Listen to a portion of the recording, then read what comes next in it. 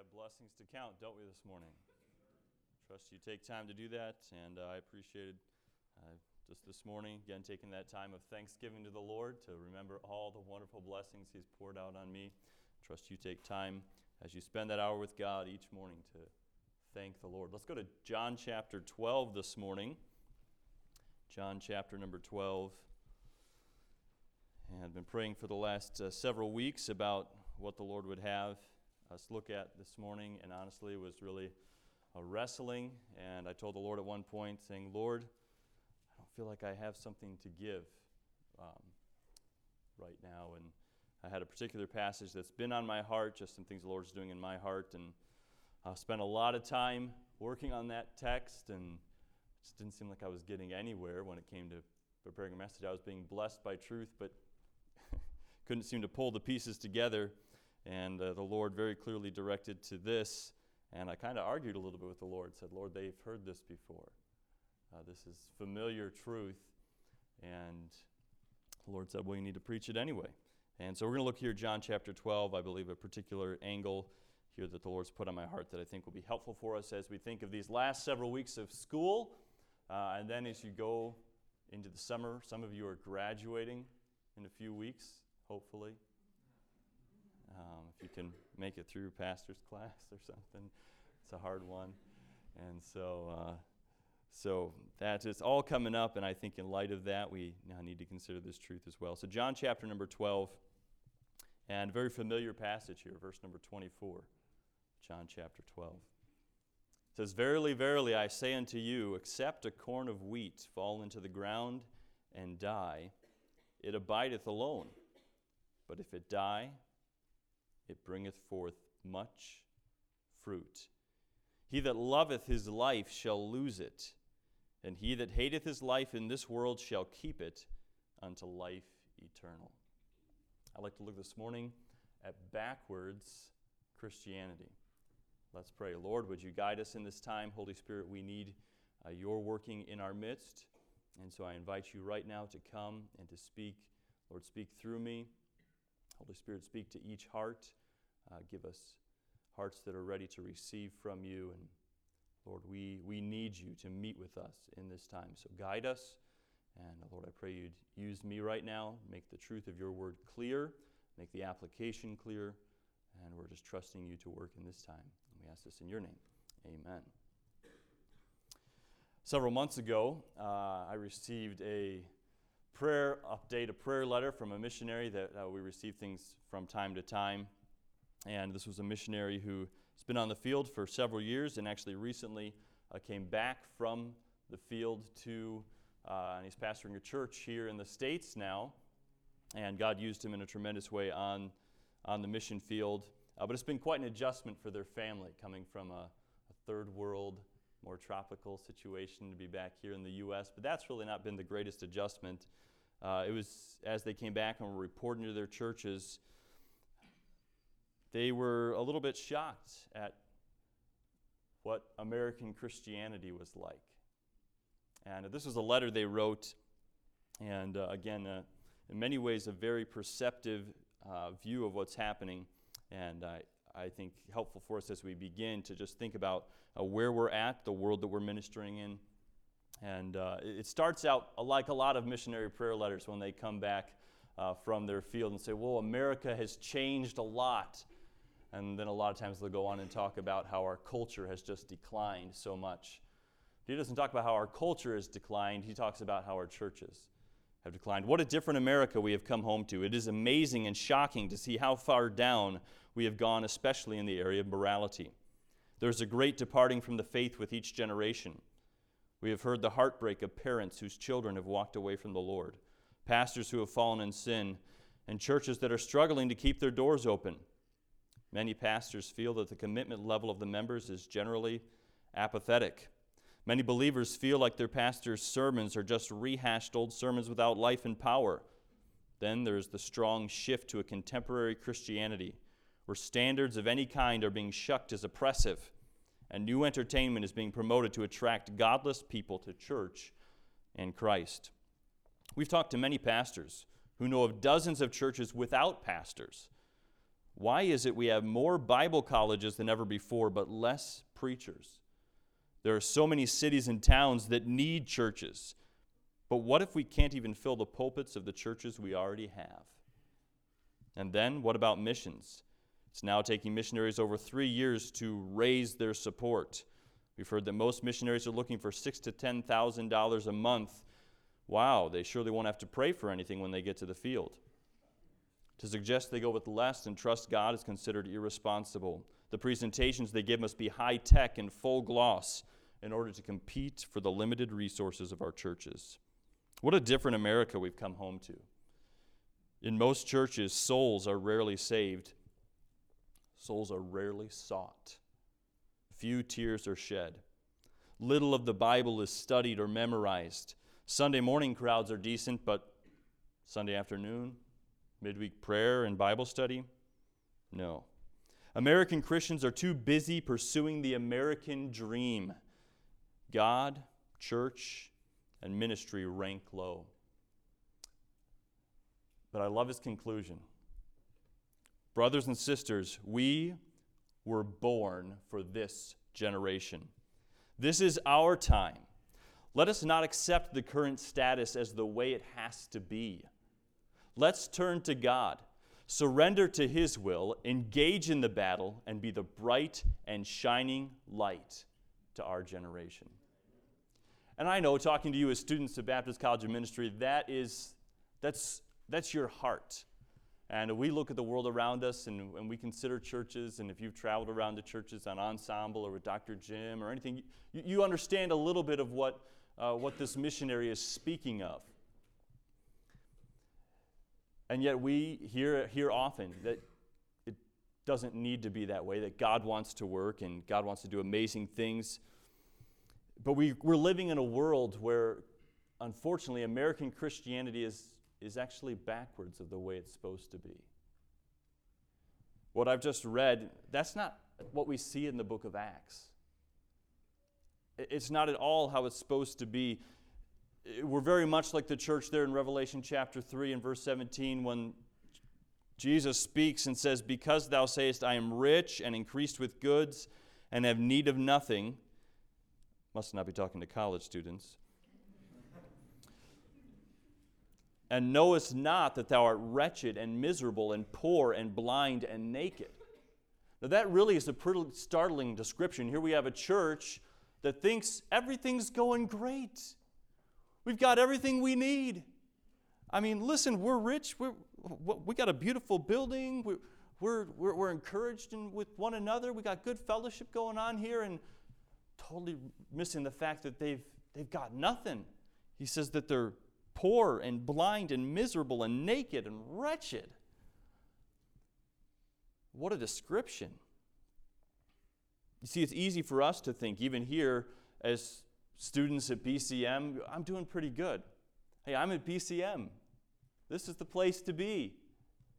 I'm involved with the things that are going on. I'm going out sowing, and we've got good things going on here. But yet we can actually have a backwards view of what God really wants in our life. And here in John chapter 12, I'd like to look at a couple of verses just before verse 24 that we read. Look at verse number 20. And this is the context in which verse 24 comes. It says, "And there were certain Greeks among them that came up to worship at the feast. The same came therefore to Philip, which was of Bethsaida of Galilee, and desired him, saying, Sir, we would see Jesus." Can I stop for just a moment and say that there are still people who desire to see Jesus? As you go home, there's people in your hometown that still desire to see Jesus. Milwaukee, Menominee Falls, this isn't like an easier field than your field at home. And if this was happening in Jesus' day, it surely is happening today. And Philip comes and tells Andrew, and again Andrew and Philip tell Jesus, and Jesus answered them, saying, "The hour is come that the Son of Man should be glorified." The hour is come. What was Jesus saying? Here these Greeks are coming to see him. These are not Jews. These are Greek proselytes who are coming, people who have come and they're worshiping there, but they're, as far as we can tell, they're Gentiles. And they're coming now and they're saying, we want to see Jesus. And Jesus had been focusing on the Jews, but now at this moment when they come and they make this request to say, can we see Jesus? Jesus says, it's time. It's time. The hour is come. The hour is come that the Son of Man should be glorified. It's time now that the nations, that the nations might experience Jesus.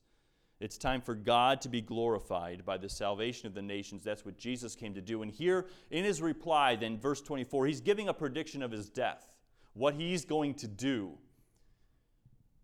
But in so doing, he gives us a crucial life principle for fruitful followers of Jesus. But it's unfortunately not what you and I would maybe expect to hear. It's a little bit backwards from what we might think. As you see, the pathway to Jesus receiving the glory that it is now time for him to receive, the pathway to much fruit is the complete opposite of what we would naturally expect, what we would want it to be from a human perspective.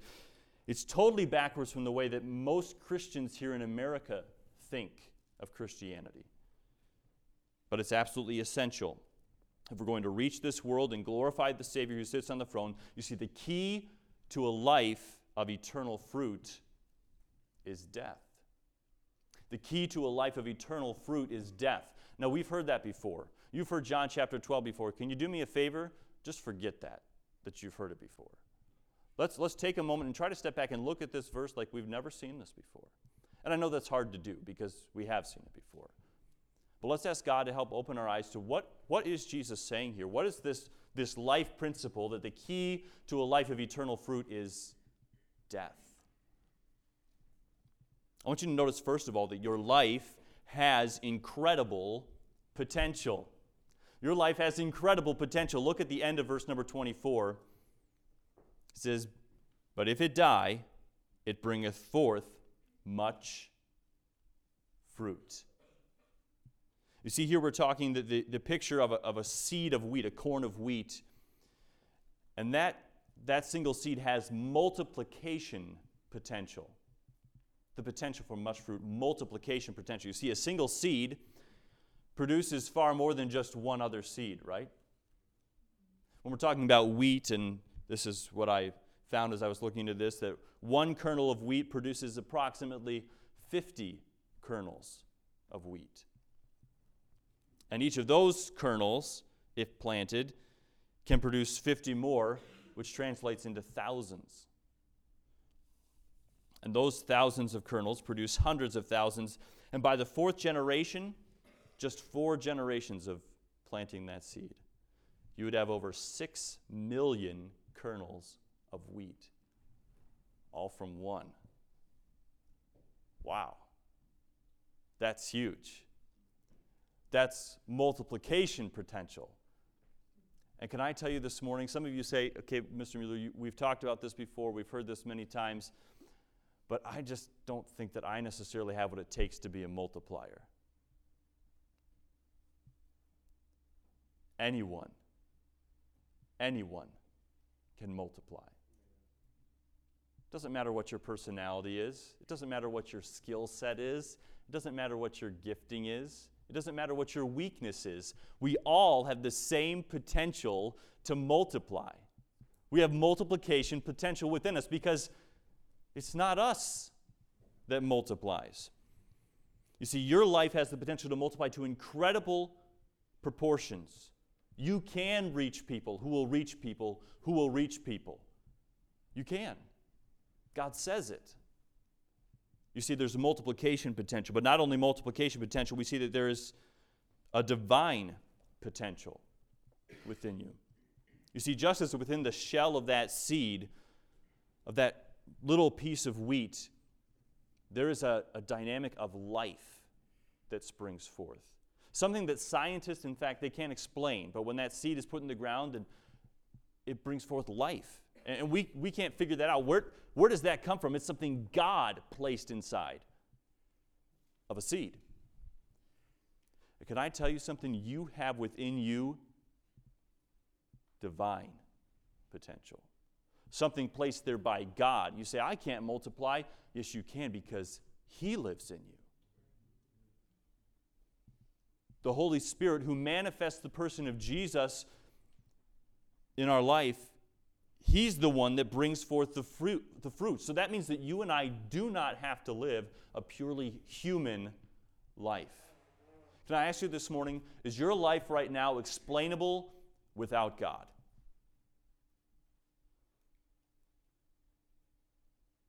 Or are there things in your life that there is no way to explain it except for God must be doing something? There's something divine happening in that person's life. See, that's what God intends because we have divine potential living within us. But not only divine potential, not only multiplication potential, and eternal potential. Look at the end of verse number 25. He that loveth his life shall lose it, and he that hateth his life in this world shall keep it unto life eternal.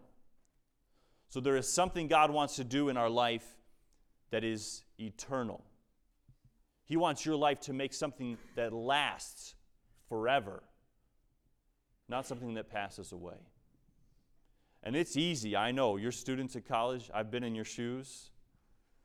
It's easy to get caught up in the here and now of what has to, this stuff to happen. I got to get this done, and these papers got to finish up. Got to make sure I got degree-focused stuff done, and got to get this done, and exams coming up, and a paper, and got this hanging over my head from the last block that I didn't get finished on time, and whatever it is. And we can get caught up in those things, but listen, Jesus wants our life to have something going on that's eternal, that's going to last, truly last forever. That's fruit that you can take with you. So that when you stand before Jesus, you can stand as a servant of God surrounded by the fruit that He produced through your life.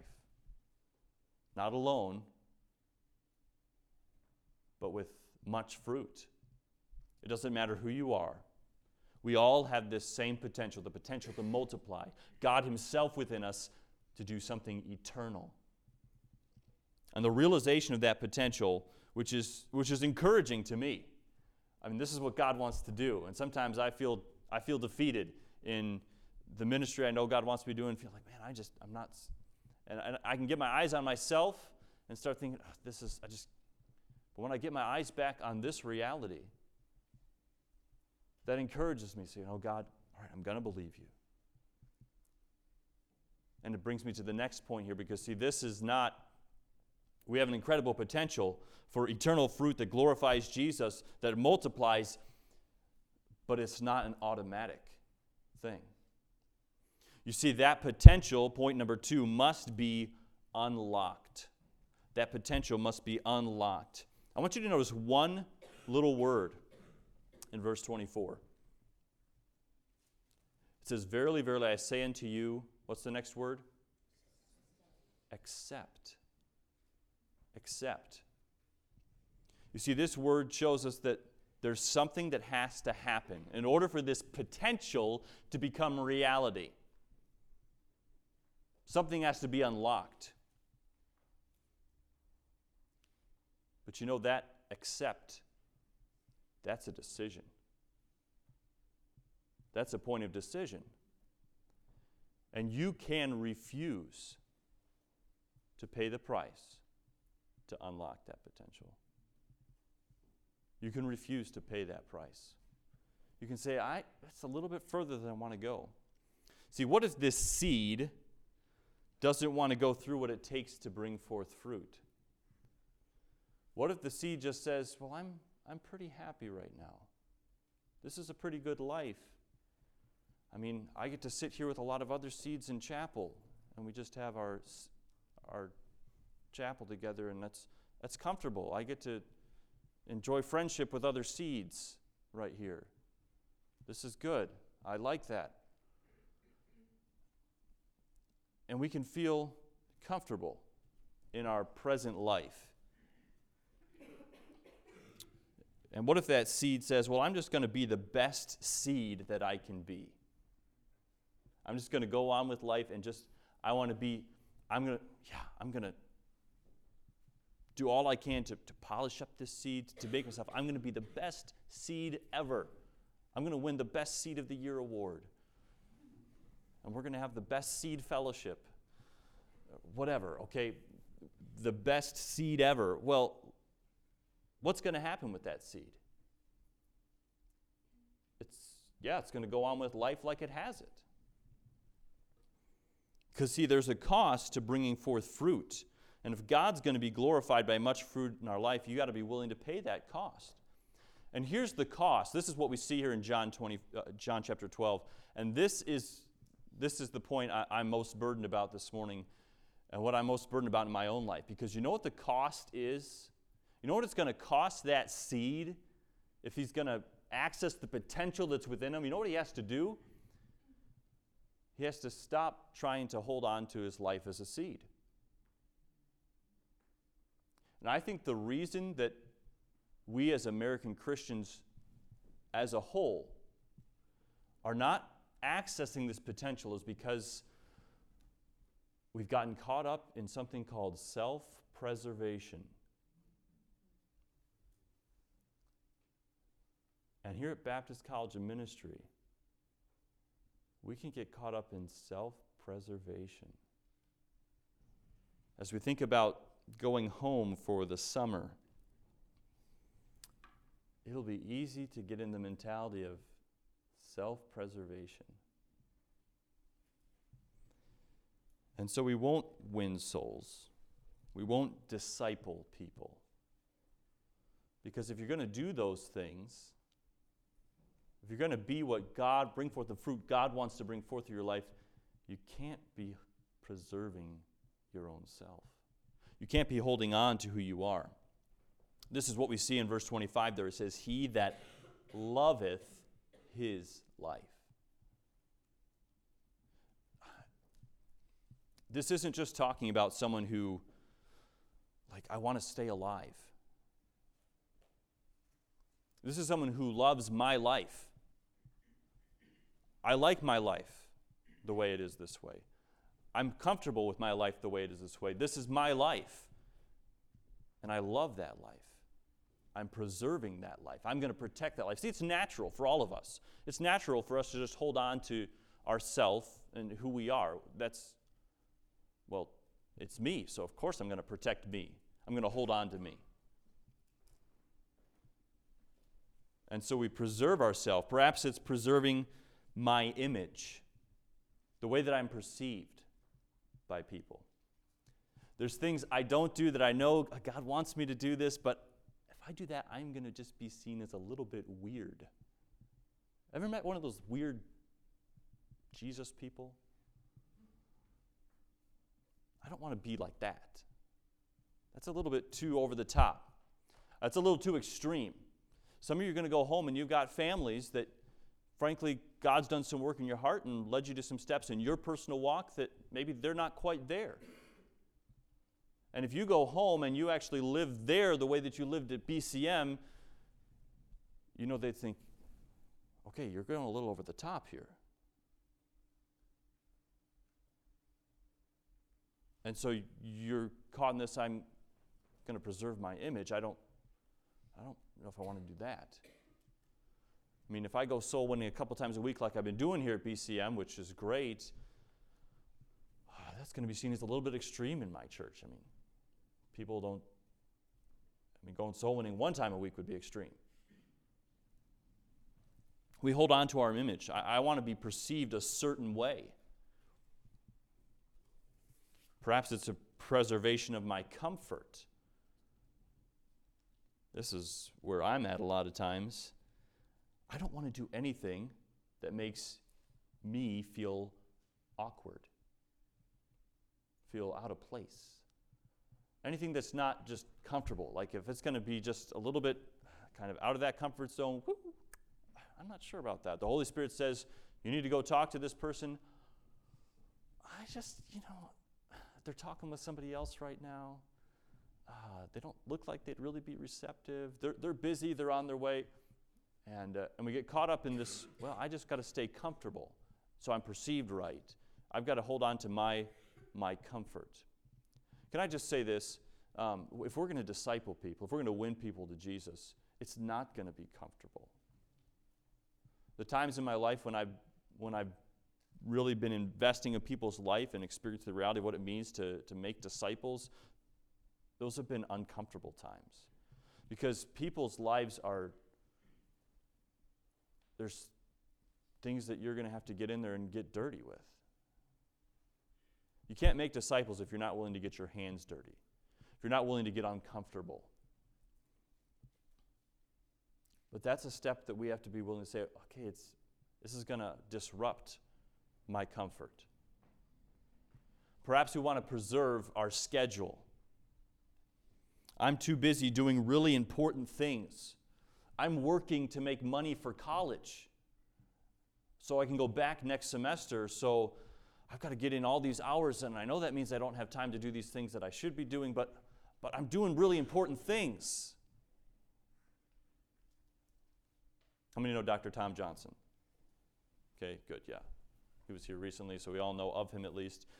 The first time I met Dr. Johnson, he came down to my church when I was in high school, and he needed some help with his PowerPoint presentation or something. And so he came, and that was an experience of a lifetime. I had never met him before, never heard of him before.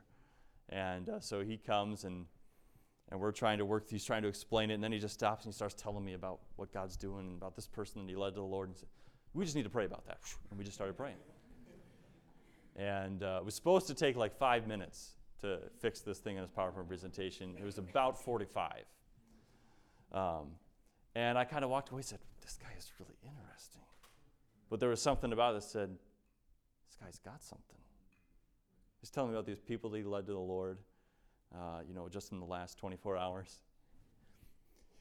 You know what? Dr. Tom has something that I need in my life. He's not worried about preserving his schedule. Now, sometimes that has its challenges to it, because sometimes that affects other people, and I understand. There's been times when Dr. Tom's come in a few minutes late because he was leading some of the Lord. And again, within balance, we've got to understand, but he's more concerned about souls than he is about maintaining his schedule. I've got to be at this place right now. Now again, that doesn't mean we throw the schedule out the window. But are you more concerned about what I have to do right now than you are about what God wants you to do? Than you are about the opportunities that are around you? See, we can hold on to our schedule. We've got so much to do. We can hold on so tightly to my schedule that we actually miss the opportunities that are right in front of us. I'm busy doing these things. I've just got to run in the store really quick and grab something here. I don't have a lot of time. And so I told him, I don't even think about having a conversation with this person, or I'm going through the self-checkout because I can do it a lot faster and I don't have to talk to anybody. Preserving self, my agenda. How about my lifestyle? Preserving my lifestyle. This is the way that I want to live. I have a certain standard of living I have to maintain. If I was going to give what God wanted me to give, I couldn't get that new iPhone. If I was going to really get down and really minister to these people that their lives are a wreck, that means I'm going to have to my clothes are going to smell like smoke, and those are real things. And we got to hold on to that lifestyle. We live in a world that it really is, and it's affected our thinking as American people. Well, life, liberty, and the pursuit of happiness. Pursuing that American dream. Can I tell you, that doesn't really mesh with being a follower of Jesus? It really doesn't. I mean, we could retranslate it and say, well, real life and real liberty in Christ and a pursuit of genuine happiness through a relationship with Jesus and bringing forth fruit. But the American concept of that, it doesn't work. And because we've let that impose on our thinking, we've developed something that we could call casual Christianity. Where, yeah, I love the Lord. I try to read my Bible. I go to church. But the expectation of anything beyond that is, of actually my life touching someone else's life is, that's extreme. Well, and that's the whole point.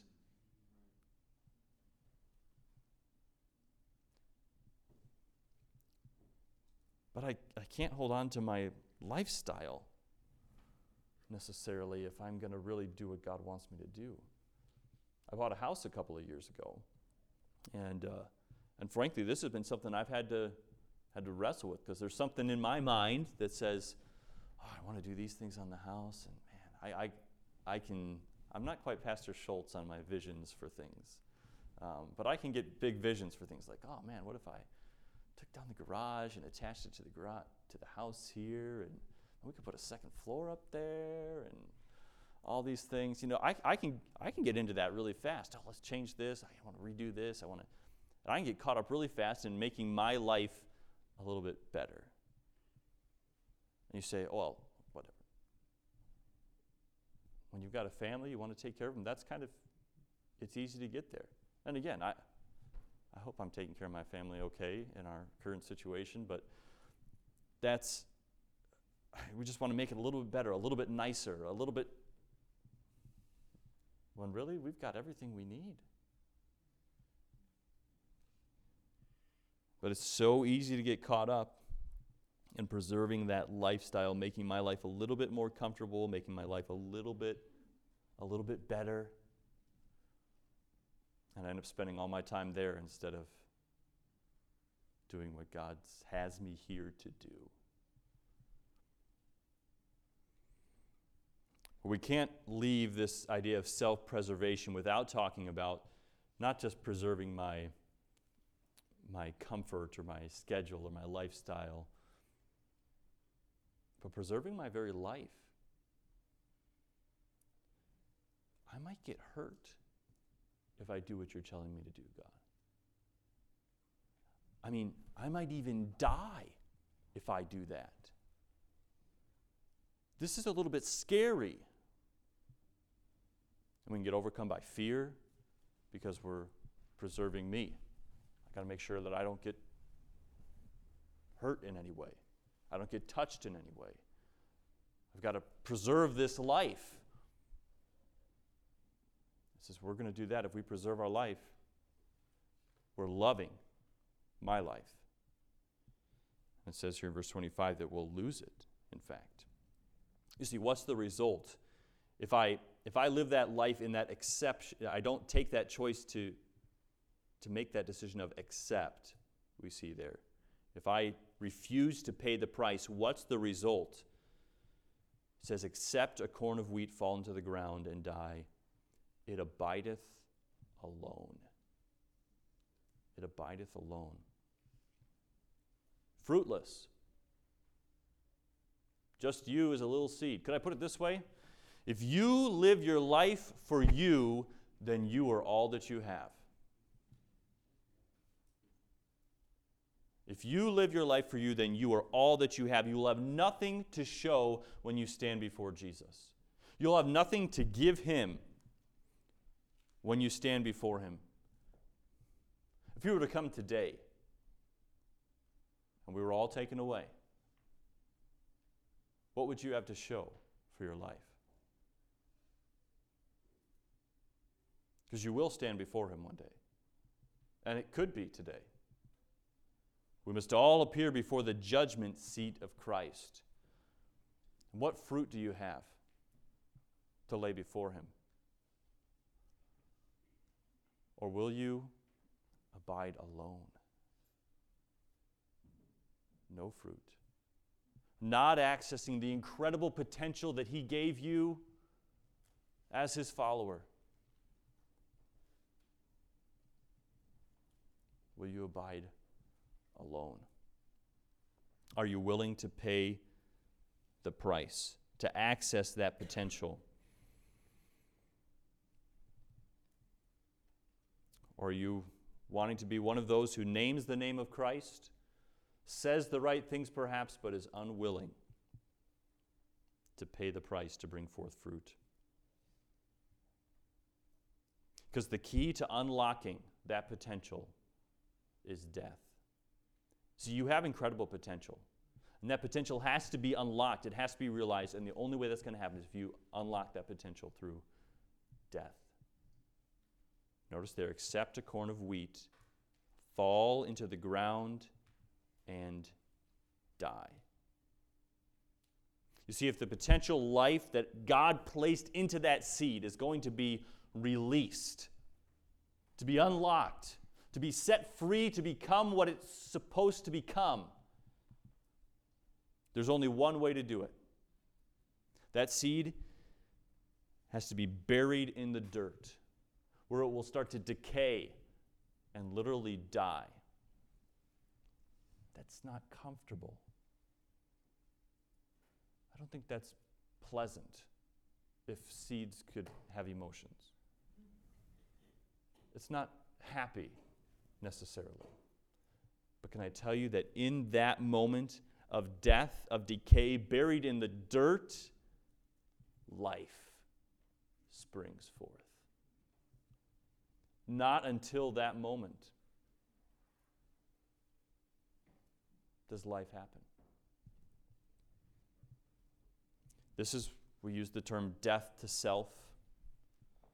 Notice the contrasting statement here, I think really explanation of what Jesus is talking about in verse 24. As we see 25 there, it says, "He that loveth his life shall lose it, and he that hateth his life in this world shall keep it unto life eternal." See, what does it mean to die to self? Well, if loving myself is holding on to my life, to my comforts, to my dreams, to my lifestyle, to my very life, if that's loving my life, then hating my life is letting it go. It's setting it aside, saying, I don't want my life. I'm dying to my life. I don't need that anymore. I don't need my comfort. I don't need my ambitions. I don't need my lifestyle. I don't need my, you fill in the blank. I'm going to take my life, my dreams, my goals, my ambitions, my desires, I'm going to cast them aside to accomplish the will of Jesus. I'm even willing to die physically if that's what it means to bring forth fruit for Jesus. It really comes down to it. Truthfully, don't we love ourselves too much? You know why we struggle with pride? Because we love ourselves. You know why we struggle with selfishness? Well, we love ourselves. Why don't we want to get our hands dirty in people's lives? Because we love ourselves. And today Jesus is saying, listen, you have incredible potential. I want you to bring forth much fruit. That's what I made you to do. And all you have to be willing to do is say, all right. Jesus, you said, if I would let go of my life, cast my life upon you, if I'd be willing to die, I'm in a position where my life can access that potential and bring forth much fruit. It's what God wants to do. Aren't you glad that Jesus was willing to let go of his life for you? So that you can experience life today. You know, your salvation, the fact that you're sitting here today on your way to heaven, experiencing a relationship with him, is the direct result of the fact that he was willing to die for you. And today he wants his life to be multiplied through your death, which will bring forth fruit for him. We were all challenged, I think, last semester with the passing of Charles Wesco, someone who gave his life. He wasn't holding on to his life. That was the testimony of his life, is that he was willing to die. And it indeed happened. And we don't know all the fruit. We haven't seen yet all the fruit that his life will bring forth, but you know what? I'm expecting much fruit. You know why? Because that's what he said.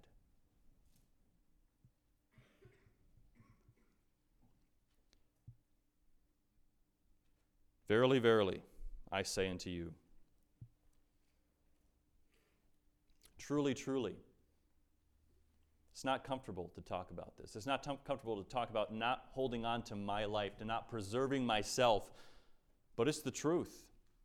Doesn't matter what we think about it. That's what he said. Verily, verily, it's the truth. There's no other alternative this morning. Today, the Lord Jesus is confronting with truth that we need to embrace. And here in this passage, we find two realities that are in the present tense: remaining alone and bearing much fruit. Which one describes your life today? You see, the key to a life of eternal fruit is death. If I want to hold on to really have a life that's living, I have to die.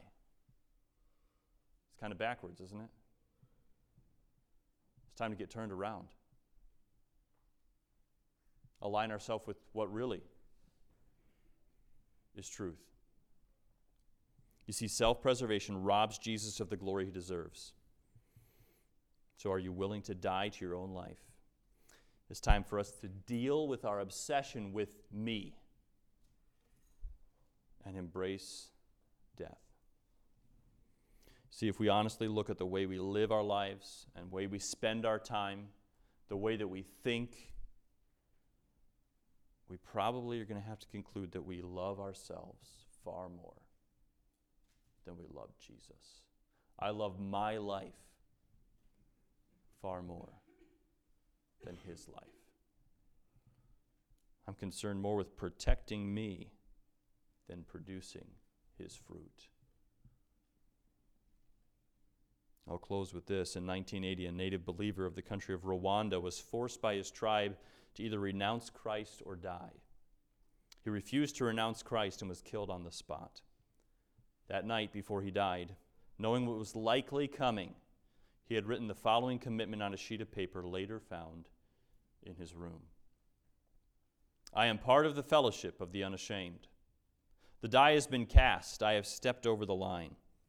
The decision has been made. I am a disciple of Jesus Christ. I won't look back, let up, slow down, back away, or be still. My past is redeemed. My present makes sense, and my future is secure. I am finished and done with low living, sight walking, small planning, smooth knees, colorless dreams, chintzy giving, and dwarfed goals. I no longer need preeminence, prosperity, position, promotions, plaudits, or popularity. I now live by presence, lean by faith, love by patience, lift by prayer, and labor by power. My pace is set. My gaze is fast. My goal is heaven. My road is narrow. My way is rough. My companions few. My guide reliable. My mission clear.